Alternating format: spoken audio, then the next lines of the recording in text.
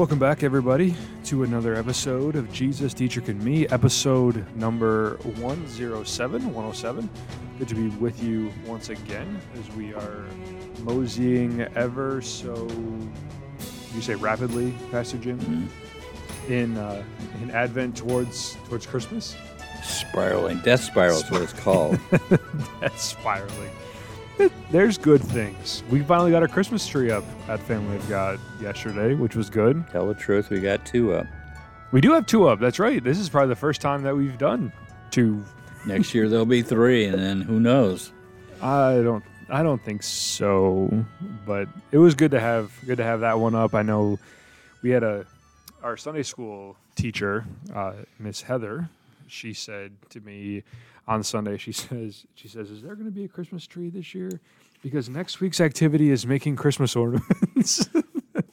I was like, okay, we should probably put up the Christmas tree. So, well, nobody would do it my way. I wanted it in the elevator. You want it in the elevator. That is true. Where's the Christmas tree? Oh, just push the up button. That's right. And then you'll Look quick. See it. There goes the door. Right. That's funny. Yes. So we have it up, and we are looking forward to, maybe some of us are looking forward to Christmas. So last week we talked about Advent. We talked about a slightly different idea of Advent. Bonhoeffer's idea of Advent being more, is apocalyptical the right word? We talked about how in the manger is not just our Savior and the love and compassion of God, but in the manger is actually your judge. And it's the beginning of the apocalypse. It's the beginning of the end.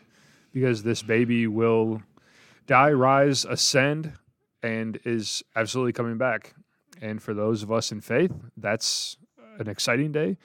For those of us that aren't in faith, that's a day to dread. We'll come to dread, yes. Come to dread, right.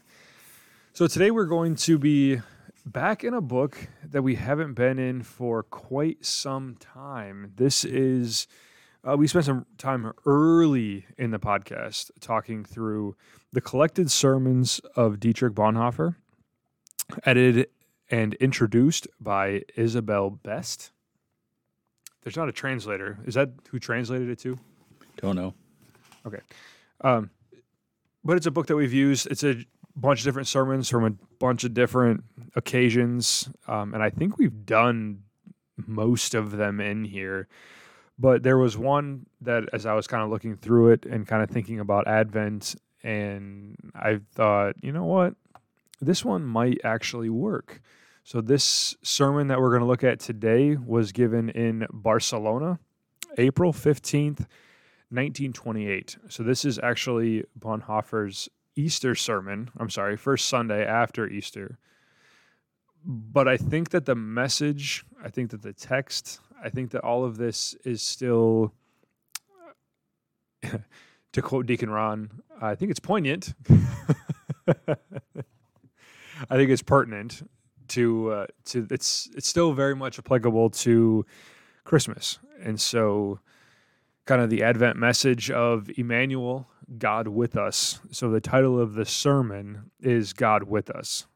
And so Bonhoeffer is going to talk about what is the importance of having Jesus in our midst. And so we'll talk through that, but I think it's time to dive into follies before we get any further. So Pastor Hill, would you like to kick off this week with our follies of the week?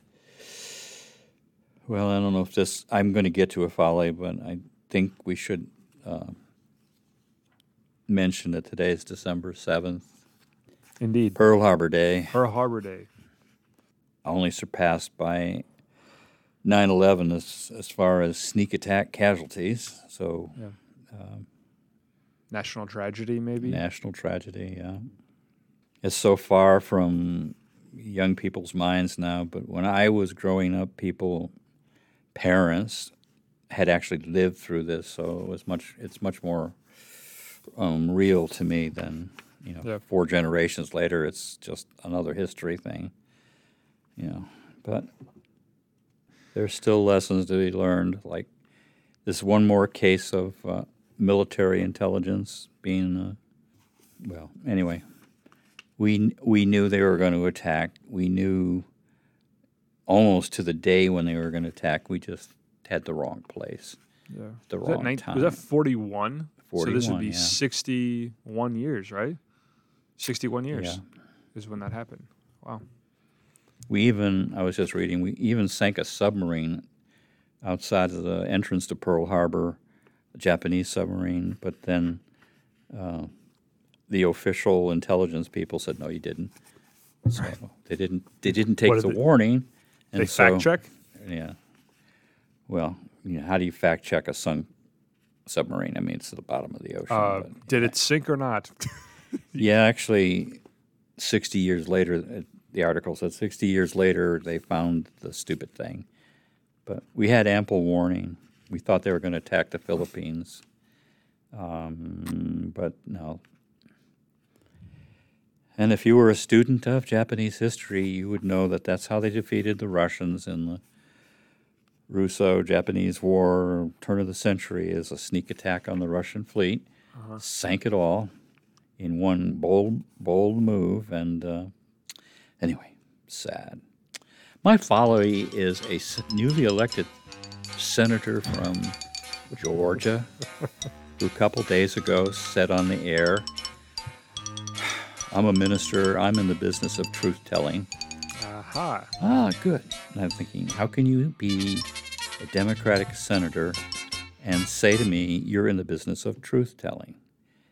Let alone the gospel he preaches, by the way. That's another whole subject. He's got one of the more woke gospels out there. But, yeah, to claim the mantle of Christ, to underline your truth claims, and I think the emphasis is on the word of claims, is, wow, that's folly. Could that be Raphael Warnock? That could be the guy.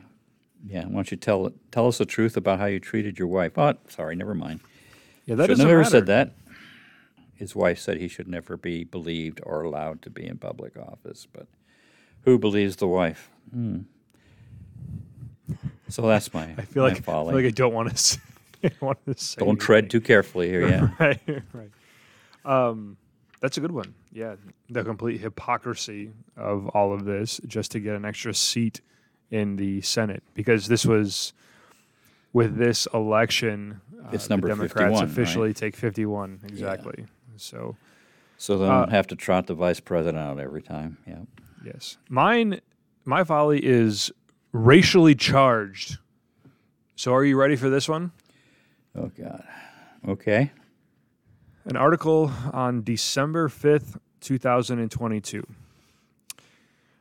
Researchers say that Discovery's, like the Discovery Channel, Discovery's programming overwhelmingly featured white men as experts while emphasizing negative messages about sharks. About sharks?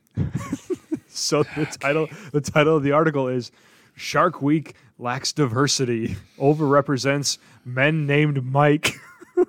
This is a real article. This is a real article on, I don't know exactly where it's at. It was the morning mix. I don't know what that means, but it's an actual article that's published by a guy named Daniel Wu, W-U, that essentially claiming that Shark Week is now racist. Of course, everything is racist. But anyway. Because everything is racist. I'm surprised they haven't come after the great white shark. Shame on you. Okay. That's all you got? I mean, there's the black tip shark. I feel like there's gray sharks. Probably, I don't know if there's gray sharks. There probably is. There are whale sharks. There's hammerhead. I feel like that's, what do they call it? Ableist. We were talking about that a couple of weeks ago. Oh my gosh. Hammerhead shark is probably ableist. There's got to be something oppressive about a tiger shark, right? Or a bull shark. Whatever. I hate people. I hate people. Do you have absolutely nothing else to talk about except the racism of Shark Week? Get a life. Whatever gets you a little blip on your social media, that's what's really Hey, fun. we're talking about it, so yeah. Anyway. All right, let's get into the article here. To the sermon? Yeah, or the sermon, sorry. I think because it's an Easter sermon, maybe we should step back a little bit and talk about the incarnation. Sure. Because his theme is God with us, Christ with us, God with Right. us. But he doesn't, in this context, talk about the incarnation, which is, I was just thinking about how to say this, the essence of Mormonism, you can write me if you like, is man becoming God. Mm-hmm. When the essence of Orthodox Christianity is God becoming man, the incarnation. When it says God with us, as he discusses in this sermon, the underlying truth is he became us in Christ. I don't think we actually talk and think and preach enough about the incarnation. No, I agree. So what is this? What is the significance to all of that? Why is it important that we preach that? Why would the incarnation mean anything to the average Christian? Because I agree with you. You hear, it's almost like you hear messages, especially from non-Lutheran churches, but even to some degree, there's a flavor of it within the Lutheran churches of, we have now counted ourselves equal with God, when it's actually the opposite. It's not that we have ascended to God. God has condescended to us. God has lowered himself and humbled himself and made himself one of us. And one of us is corrupt, it's sinful, it's gross, it's disgusting. And yet that's what God decides to do, is to assume the human flesh, of which he will become the greatest sinner that ever walked the face of the earth. We don't talk about that, ever. No. I feel like. So the best place, this is scary, but we're going to actually read the Bible in part of the podcast, okay? Philippians 2, verse 5. That would be the infamous Christ hymn. Yeah, so grammar matters, and so... like, let's eat grandma? Yeah, so listen. Not let's eat grandma. I'm going to read let's eat grandma. Read it slowly. Pay attention to who is the actor and who is the receiver of action, right? So you said Philippians 2, verse 5 through 11, right? Right. It says, have this mind among yourselves, which is yours in Christ Jesus. Okay. Now start listening for the who's doing what to whom. Who, though he was in the form of God, did not count equality with God a thing to be grasped, but emptied himself by taking the form of a servant, being born in the likeness of man, and being found in human form, he humbled himself by becoming obedient to the point of death, even death on a cross. That's the heart of the incarnation. Mm-hmm. And so just in case you didn't catch it, he emptied himself. He took the form of a servant. He humbled himself. He became obedient to the point of death. The only things that are passive are things that happened to Jesus, was being born in the likeness of men and being found in human form. Everything else is something that he willingly took on. He chose, and he was the actor in that section. That's the incarnation. Mm-hmm. Can you say that? So you said he chose to do this, and I agree with you. But isn't there a sense of also he had to do this? I'm saying that for the listener, because I've heard that said before. Not if you mean he is compelled to do it against his will. Against his will, right? Yeah, he chose to be obedient. Right. Right. He chose to obey the Father. Yeah. So, well, we've talked about compassion before, and how when God acts out of compassion, whether it's him the Father or the Spirit or the Son specifically, using that compassion, he has no choice but to do it, but he does it willingly. So he has no choice but to raise the widow of Nain's son. He has no choice but to feed the 5,000. He has no choice but to, the Good Samaritan has no choice but to do that. That he's filled with that kind of love where he has no other option, but he does it out of that love for you. But I also think that there's a part of the thing that sometimes gets overlooked, at least. Yes, God chose to do this, but he also understood that there was no other way to redeem mankind. And so there is a sense of, if I'm going to redeem mankind, which I'm going to choose to do, it can only be done this way, right? Yeah. There's literally no other way. It has to be this way. It has to be God becoming man so that he can die and be the perfect sacrifice. Would that be fair to say? So it's one of those, we, as Lutherans, we love living in tension, right? So it's one of those things where he chose to do it, but he had to do it. But not in a sense of compelled. If he was compelled by anything, it was love. Sure, right. I agree with that wholeheartedly. So, yeah, and again, from all eternity, this was the plan. This is not some, oh, look at them, they actually believe the stupid snake. Now I'm going to have to. Right. No, this was always the plan, and we don't understand that at all. But, if there was a moment, well, what is the moment where there is some reluctance / second guessing by Jesus in the garden? I would say not second guessing, but certainly. Well, second guessing, I meant it in terms of, is there another way? Right, yeah, for sure. It's because he literally says to the Father, if there is another way, please take this cup from me, is what he says. But he knew there wasn't. But he knew there's not, Yeah, right? He knew from all eternity there wasn't. So, so this is the Christ that now in the sermon he's talking about, Bonhoeffer's talking about, the Christ who is with us is the one who did the things in Philippians 2. Right. So I guess that's context, right? Mm-hmm. This is in 1928. This is kind of early in Bonhoeffer's religious career. So he begins by talking about mythology. Mm-hmm. And the mythological, the gods walk amongst kind of stuff, Right.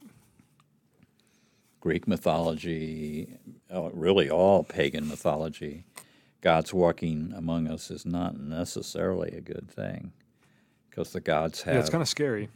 Because they are not moral. The gods are not moral. They're not. They're capable of quite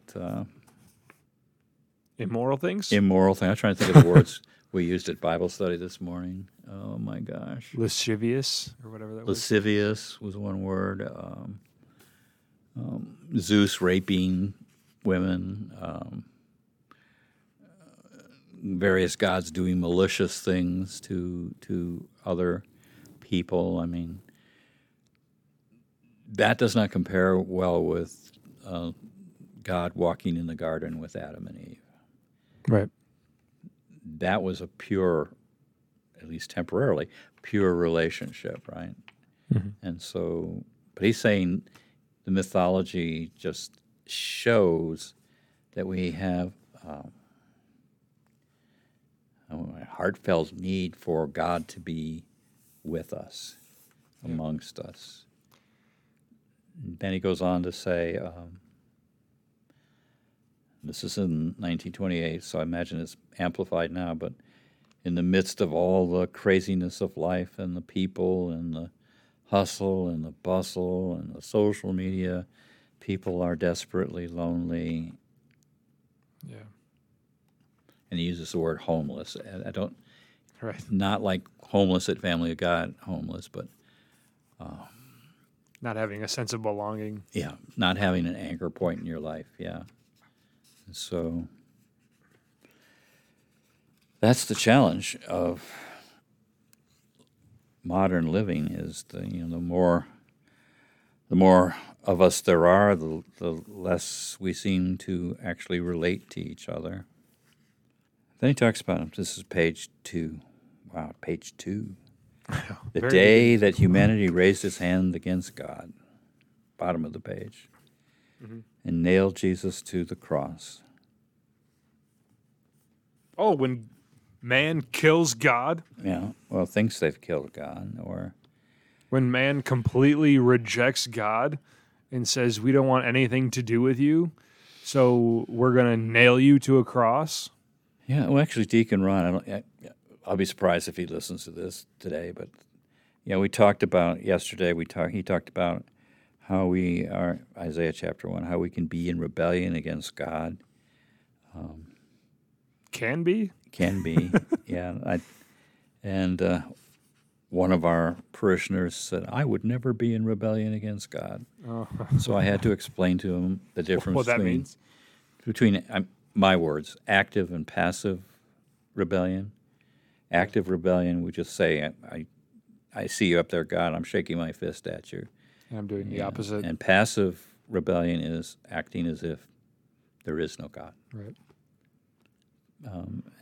We're quite capable of passive rebellion. It's still rebellion no matter which way you cut it. At least the first acknowledges there's a God. When Right. You're shaking your fist at him. But It's like cutting cheese in cubes or slices. No matter which way you cut it, it's still cheese. It's still stinky. Is that a bad analysis? Oh, I don't know. A bad analogy. Stinky cheese. I don't know how we got to stinky cheese. Rebellion. I mean, the rebellion stinks, man. That's what it is. Now you're making me think of that baseball movie where he says, throw that big stinking cheese. Big Uncle Stinky Cheese. Yes, Yeah, the what rookie. movie is that? Rookie of the year. Yep. If you don't know Henry it, Rowan he can quote the whole script from that movie. I love that movie. I was in a bar with him once, and it was running without the voice on, and he was telling me the lines. Yep. We don't go to bars. I love that know what movie you're too, talking so that's okay. about. Well, you like it because of the Cubs. That too. Yeah. That's like a bonus. So even though we killed God, I'm going to say killed with quotes, we still have a yearning for God, I guess is what he's saying here. Right. And which is incredibly ironic to me that we have this yearning for God, and then when God comes to us, we reject him. Right? Right. We talk about this all the time. We want God to intervene. We want God to come to us to do my bidding. Right. And it's like when he helps us, when he delivers us, it's like, well, God, what I actually meant was that you did this. So I don't actually like the way that you delivered me. You mean to tell me that I want to be saved, I want to be delivered, I want to live forever, but the way to do that is to die? Well, I don't want to do that. There's got to be something different to that. And so we say, nope, that's not the one that I want. That's not the Messiah that I want. So to be a little bit flippant, I think page 2, top of 3, we nailed Jesus Christ to the cross. We killed God. Then comes Easter, and he says, nice try. Hey, it's me again. I'm here. What's that song? Hey, it's me again. Do you know that song? No, I don't. And if I did, I wouldn't admit it. I'll have to find it. So in the middle of the page, he talks about, and I think this is actually interesting. He's saying, well, everything we say is interesting. This is interesting in that God. He says God's word doesn't prescribe a path to find God. Doesn't prescribe a path to, where can I find Jesus? Bonhoeffer says, well, he's right here. Right. He's right here. Cheap Trick, by the way. Why is it a cheap trick? I don't know. That's the name of the band. Hey, it's me again. It's called Voices. Yeah, so I don't have to look for him. In fact, that's kind of a theme in this sermon is I don't have to look for him. He's there, right, even when it's inconvenient that he's there. He's there. And yeah, I love what he says. This is it's the last full paragraph of on page 3. the very beginning of the paragraph. But if all this is indeed true, if Jesus is really with us, then God is also with us wherever we are. Where'd it go? That wasn't the right spot. It was whether you want it or not, he's here. Where did I see that? It was when I was reading it before. Oh, maybe it's the next. Hold on, because I saw it. There it is. Next It's page. not chapter. It's the next page. It's page 5, right in the middle. Remember, I am with you. This applies whether we want it to or not. So God is with us, whether we want him to be with us or not. He's still with us. He's still here. So, I mean, a biblical story would be like Jonah trying to outrun God. Yeah. I'm going to go where you aren't, God. Right. And God laughs. Or I think of Adam and Eve in the garden. I was listening to a podcast this morning, and they were talking about how when Adam and Eve sin, what do? They go and hide. And then as God is walking through the garden, he says, "Where are you?" Did he really not know where Adam and Eve were? Well, if Of that were course he knew true, where he's they not were. God. So, yeah. Right. Of course he knew. It was just one of those things like, hey, I'm here. I know where you've been or where you are. I know what you've done. So don't hide from me because I'm right here. Yeah, well, they fessed up, didn't they? Well, I don't think they had a choice. They were confronted by God and they had no choice, which is a theological argument in and of itself. We didn't show ourselves to you because we're naked. Right. Well, how did you know you were A naked? Bible verse that's not there is God saying, "What's naked?" Right. But yeah, he said, "Who told you you're naked?" Like an elf, going back to the scene that we were talking about last He week. showed me this cute picture. I'm humoring him, of a black cat in the white sink. Yeah, my cat. Yeah, your cat. What's its name? Shade. Shade. There's no shade about it. It's black as sin. Yes. Okay. Yeah, that's true. No, but it reminds me of the we were talking about the elf scene last week. Oh yeah. And Jovi's like, it sure had nothing to do with the fact that I was naked in the shower. And Buddy looks at her and says, "I didn't know you were naked." Yeah. Yeah. Well, actually, he probably wouldn't have in that context. Well, right. But yeah. So your cat. Yes. Does your cat know it's naked? No. No. She has no shame whatsoever. Imagine that's true. Neither does her brother. Yeah. It's something distinctly human to realize that your dolphins don't know they're naked. Elephants don't know they're naked. Right. Dogs particularly don't know. I mean, Chimpanzees. no other creature has this concept of nakedness and shame. So Yeah. he says, the world is God's world. Wherever we go, we encounter God, and Jesus, the resurrected, is with us. Then he says it's not metaphorical language. What does he mean by metaphorical language?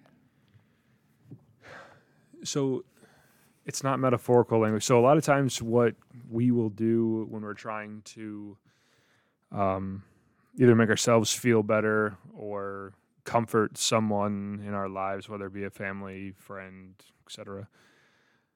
A lot of times what people will say, we just heard this, so you know this. Most of our listeners, hopefully, know this. Big Michigan fan, right? So Michigan just last weekend won the Big Ten title, and they played Purdue. Purdue's quarterback, Aiden O'Connell, just lost his brother. His brother died very unexpectedly 2 weeks ago. And so what they quoted Aiden O'Connell saying, something along the lines of, "I know my brother is with me. Even though he's died, I know my brother is with me," right? And we'll say that as a way of comforting, and we mean the best when we say it. Well, I know your mom died, I know your dad died, I know your grandma died, but don't worry, he or she is with you. I know she's with The really you, right? scary words, she's watching over you. Right. Do you want your grandma and great-grandma watching No, you I every don't. intimate moment? No, I didn't think But so. I think, but that's the metaphor. Yeah. She's with me. She's with you, but she's not really with you, right? Because she's not actually physically here. So when God says, "I am with you," when he sends Jesus, Emmanuel, God with us, this isn't just I'm with you in spirit. It's I am physically with you. No matter where you go, no matter what you do, I am here with you. Even when it's inconvenient. Even when it's inconvenient, absolutely. Yeah. So there's an old Twilight Zone episode. I don't remember the name of it. Doesn't matter. But the whole premise is that the grandparents died, but they only come to life in this Twilight Zone when their family members remember them. Oh. And it's kind of like, that's kind of like the grandma's watching over you. As long as you remember her, she's there. You forget her, she's gone, kind of thing. Anyway, but... Well, and that's why we have like those remembrance services. This is why people have pictures up in their living room or whatever. Just think of Southwest and the Day of the Dead and the family altars. I was just gonna say the candles that are lit. We go by these a lot. It's a tradition in our neighborhood. When someone dies, a lot of times at the spot of where they died, there's one on Livernois right before the viaduct as you're going towards 94. Forever. And it seems like every time that I go by it, because I don't always go that way, but it seems like every time that I go by it, there's this like wall, this mural that's there, wall painting. Yep. And then it's got 5 or 6 candles that are lit all the time, because as long as this candle is burning, this person's memory remains alive, and therefore it's as if they're with us. So God is not with you metaphorically. God is with you actually. That's the promise in Jesus. Yeah. So I am not recommending a Disney anything, but there is a Disney movie called Coco. Have you seen that? I didn't. That's one of the It's Hispanic. movies I have not It's seen. Day of the Dead, and the whole theme is that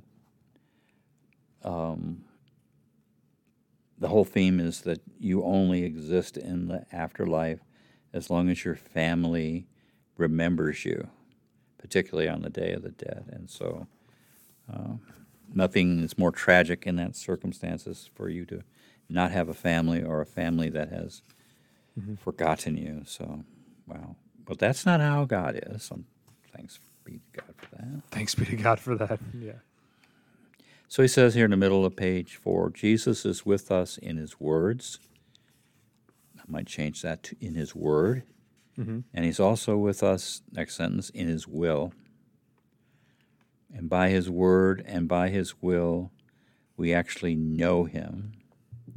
Then he says an example. If you know a person's word and know that person's will, then you know that person completely or in entirety.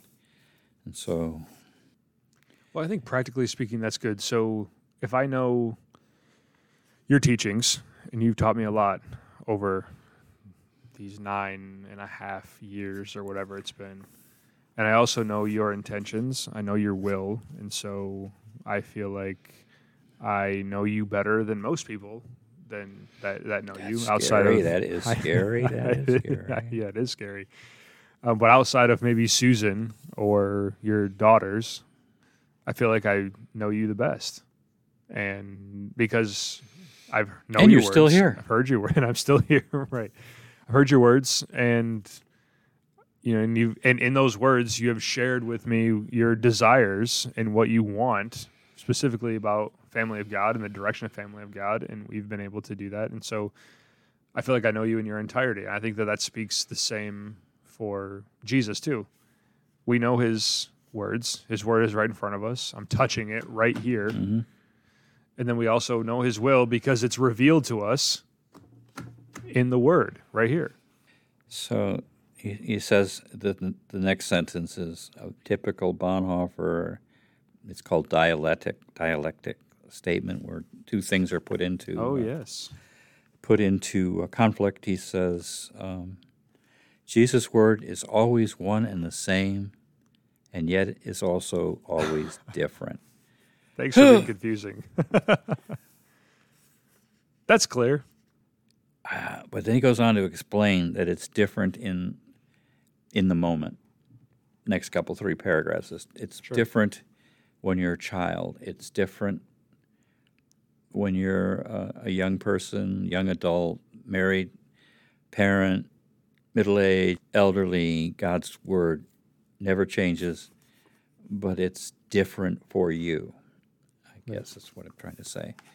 We see it, sense it has a different weight or meaning depending on where we are in life.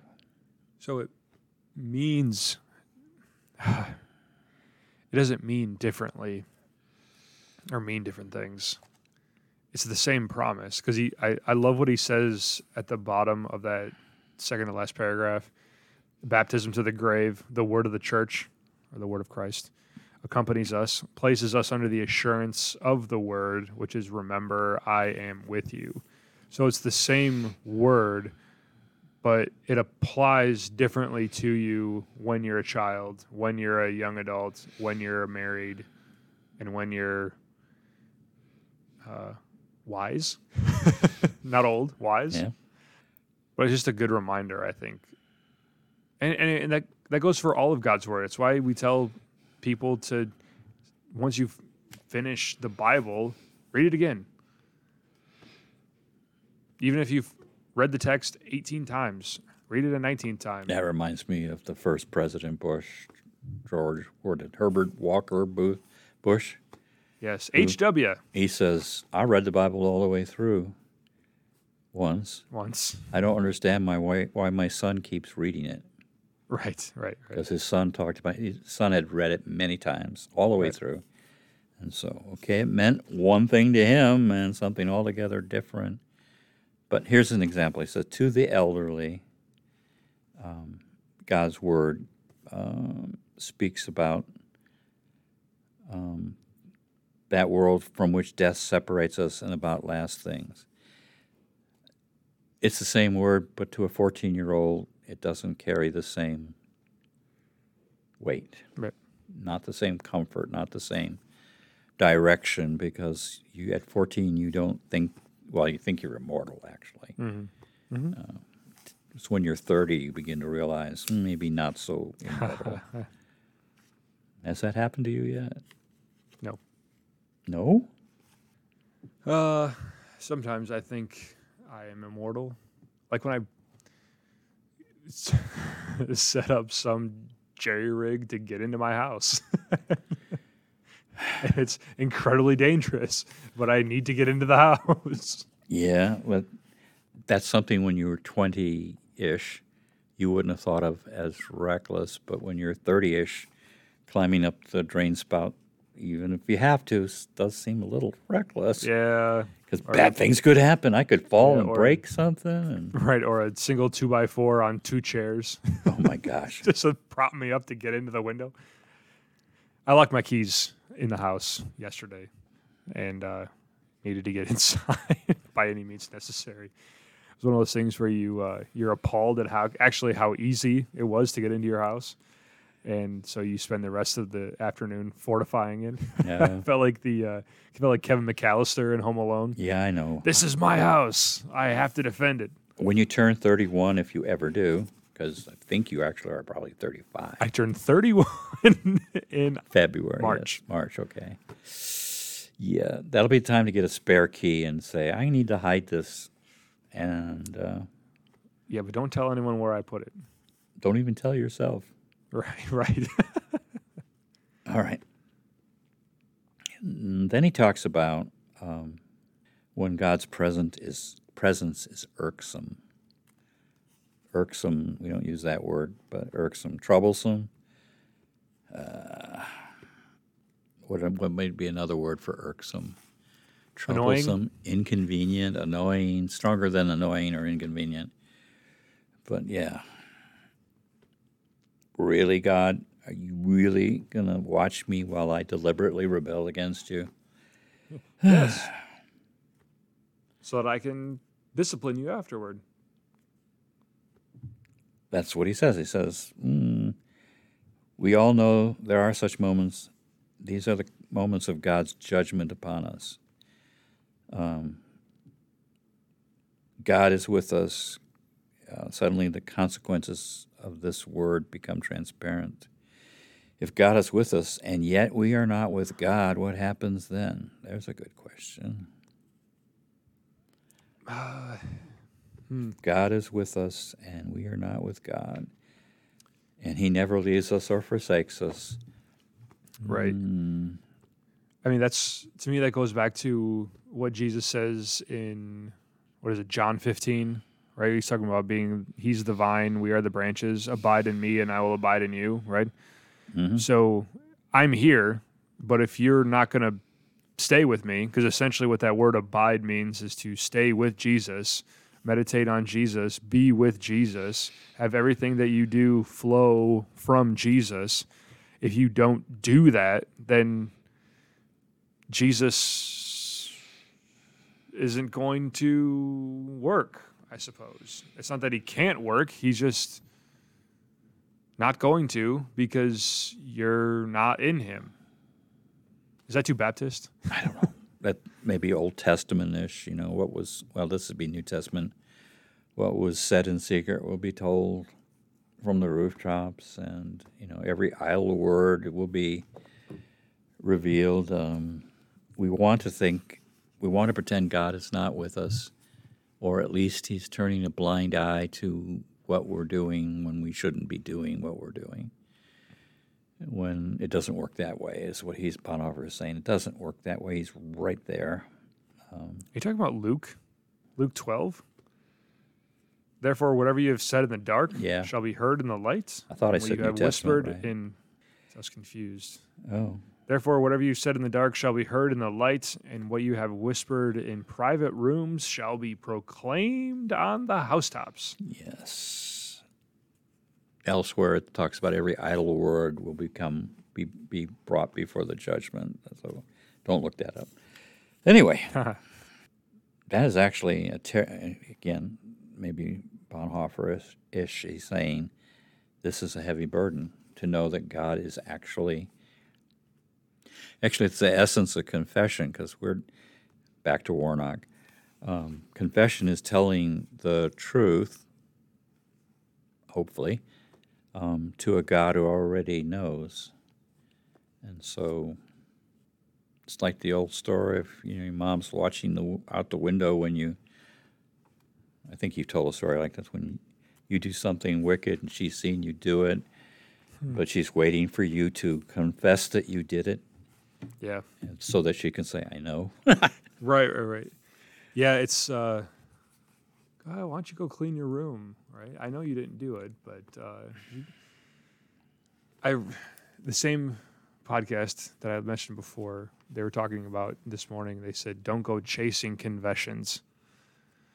Don't go chasing confessions. So don't force your child to confess, because they will eventually confess. And I think that's how parents know that, which is why your mom will do all these crafty things to lead you to confess without hounding you for a confession. Does that make sense? You mean guilt casting? Sure. Let the law do what the law does. It's God who draws the confession and the repentance out of us anyway. It's never us. Yeah. So he kind of sums this up here at the bottom of 5 by saying, thus a heavy burden is suddenly placed upon us. Once we take seriously the statement, remember, I am with you.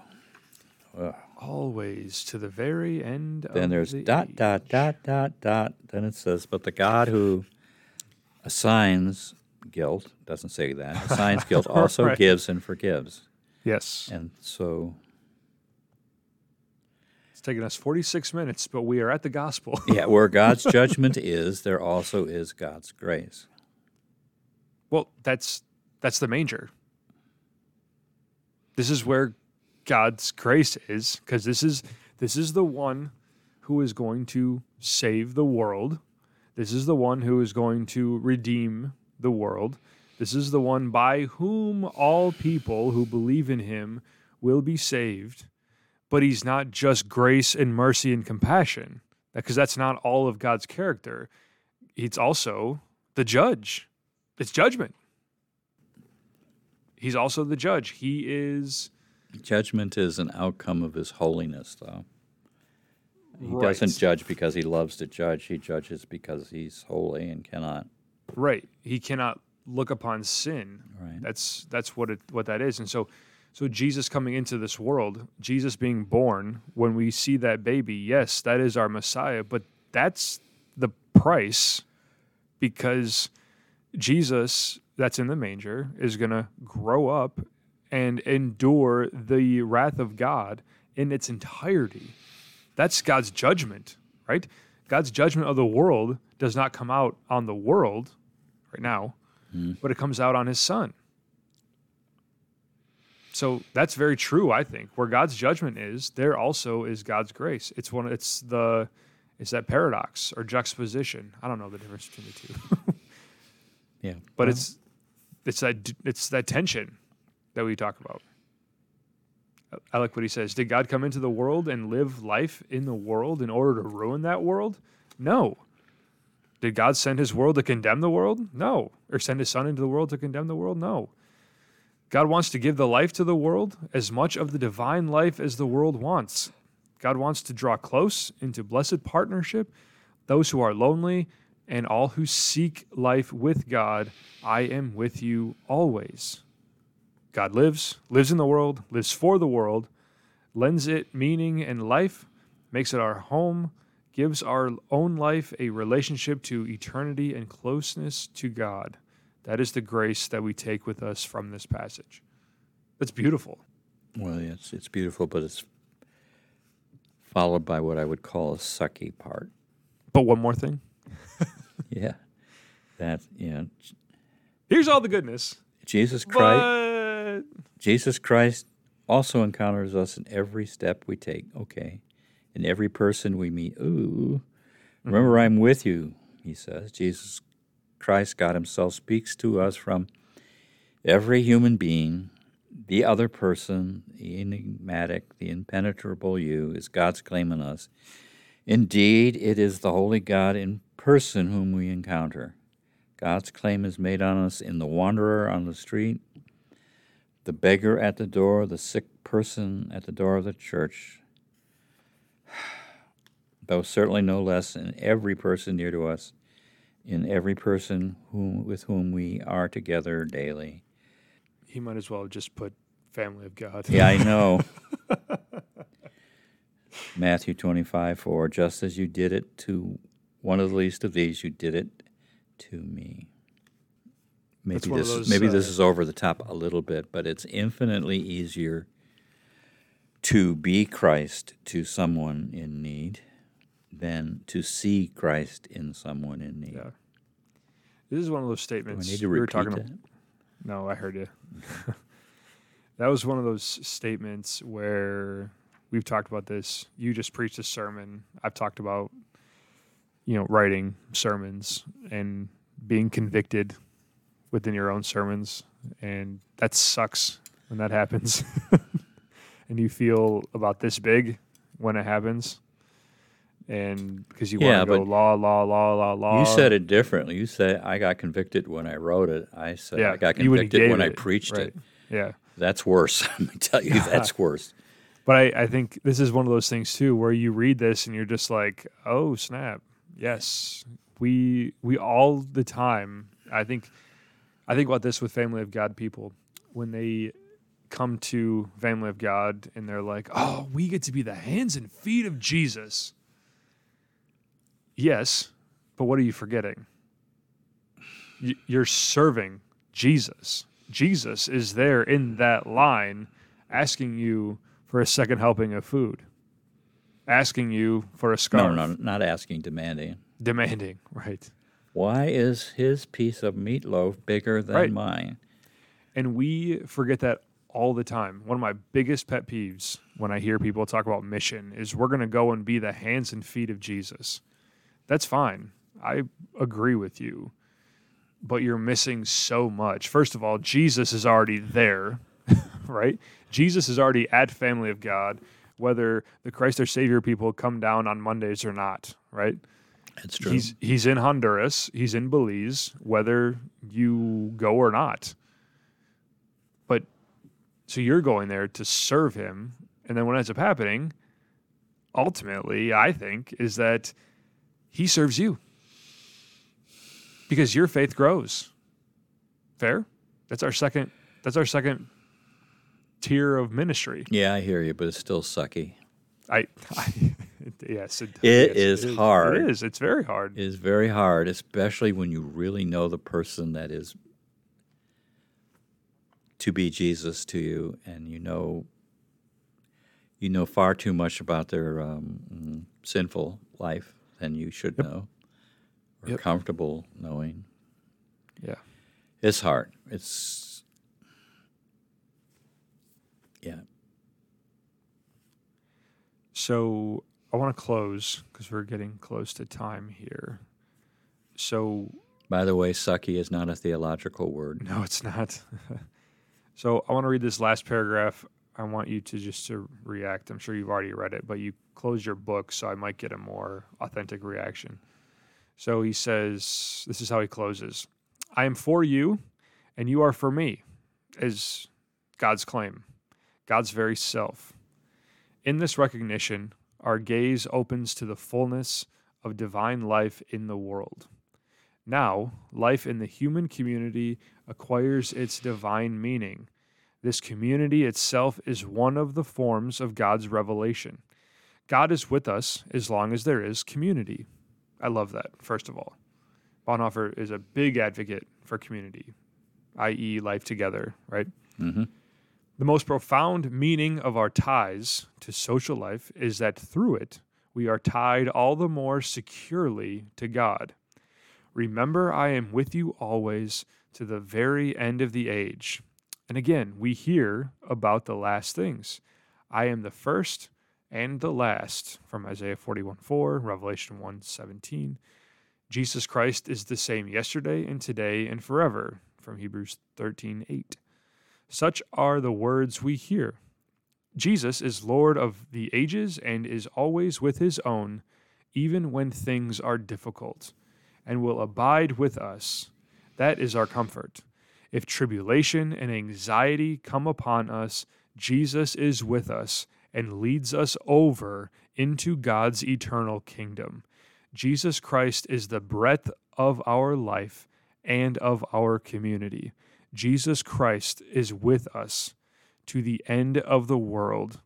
And he says, this is the gift of Easter, but I'm going to say this is the gift of Christmas. It's the promise that Jesus is with you. That's what it is. God is with you. That's what Emmanuel means. And so Jesus coming into this world, because after he dies, rises, ascends, he remains a man. So he's always with us, one of us, with us, right? Oh, now you're ready for me to comment? Yeah, sorry. Wow. That sounded like a mini sermon. Well, I just read the sermon. My reaction is to the I am for you and you are for me. Yeah, I thought about that for a second. Well, I thought about it more than a second because that, theoretically, that sounds wonderful, and it sounds like later Bonhoeffer, single-minded obedience to Christ or single-minded devotion to Christ. Yep. But I am for you and you are for me calls for what I would theoretically wish for, but in my flesh I'm not so sure of. Right. The total abandonment of myself to God. I can get up to the edge of that cliff and I might peer over it, but I can't get myself to jump. That is how it should be, but it's not how our human nature rebels against that, I guess. Yeah. Is God sufficient for me? Theoretically, yes. Metaphorically, yes. Well, truthfully, he is, too. And empirically, believe yes. that. Right. But in everyday, I want my little places that I have reserved for myself. And so I am for you and you are for me, I think is a very profound truth. And even guys who lock themselves up in monasteries can't achieve that. Right.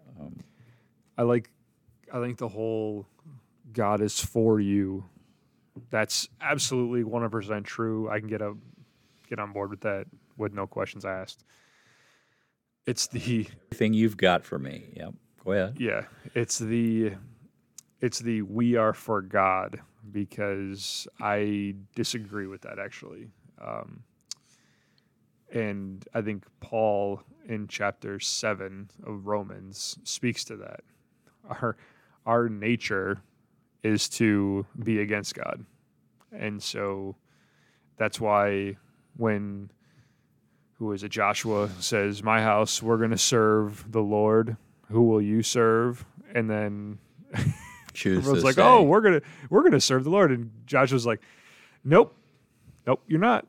Because that's the nature. When you are given a choice, you won't serve God, which is why Jesus breaks into our lives. I haven't done this in a while, so brace yourself. I was there when you took your marriage vows. Yes, you were. And your marriage vows could be distilled down to, you say, I am for you and you are for me. Yep. What am I trying to say? I'm trying to say that sounded great in the moment, but the reality is there are 1,000 pressures to make that not true. How many times? Well, I mean, every little thing that when we get into an argument and I say something stupid, am I for my wife there? No, I'm not. Does that change the way that I feel about her? No. Does that change the way that she feels about me? No. But I'm not 100% devoted to her all the time. No marriage is like that. But I think this is why God chooses to talk about marriage so often. And one of the best Bible studies that Vicar Nick did when he was with us was the kind of taking that theme of marriage and weaving it throughout Scripture.